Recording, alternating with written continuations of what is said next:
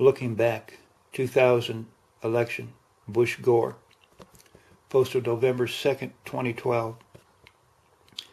If George W. Bush is elected president, he will have many people to thank. One of them is Osama Siblani. During Bush's October 5th meeting with Arab American leaders at the Hyatt Regency in Dearborn, Michigan, Siblani told the Texas governor about two top concerns of Arab Americans: the use of ethnic profiling by aviation officials, which leads many American Arabs to be held for questioning at airports, and the use of secret evidence by law enforcement, which has led to many Arab Americans to be wrongly charged as suspected terrorists, which is an insult to our Constitution. Siblani says he told Bush, "This is a smear to our civil rights."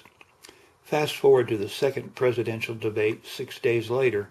Jim Lear asked Bush and Gore about racial profiling.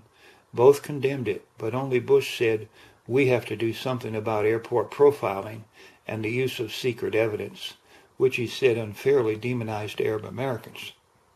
The comment received little attention to the post-debate spin, but among Arab Americans, who never before have been singled out in a presidential debate, it was, as one political operative put it, the shot heard round the world.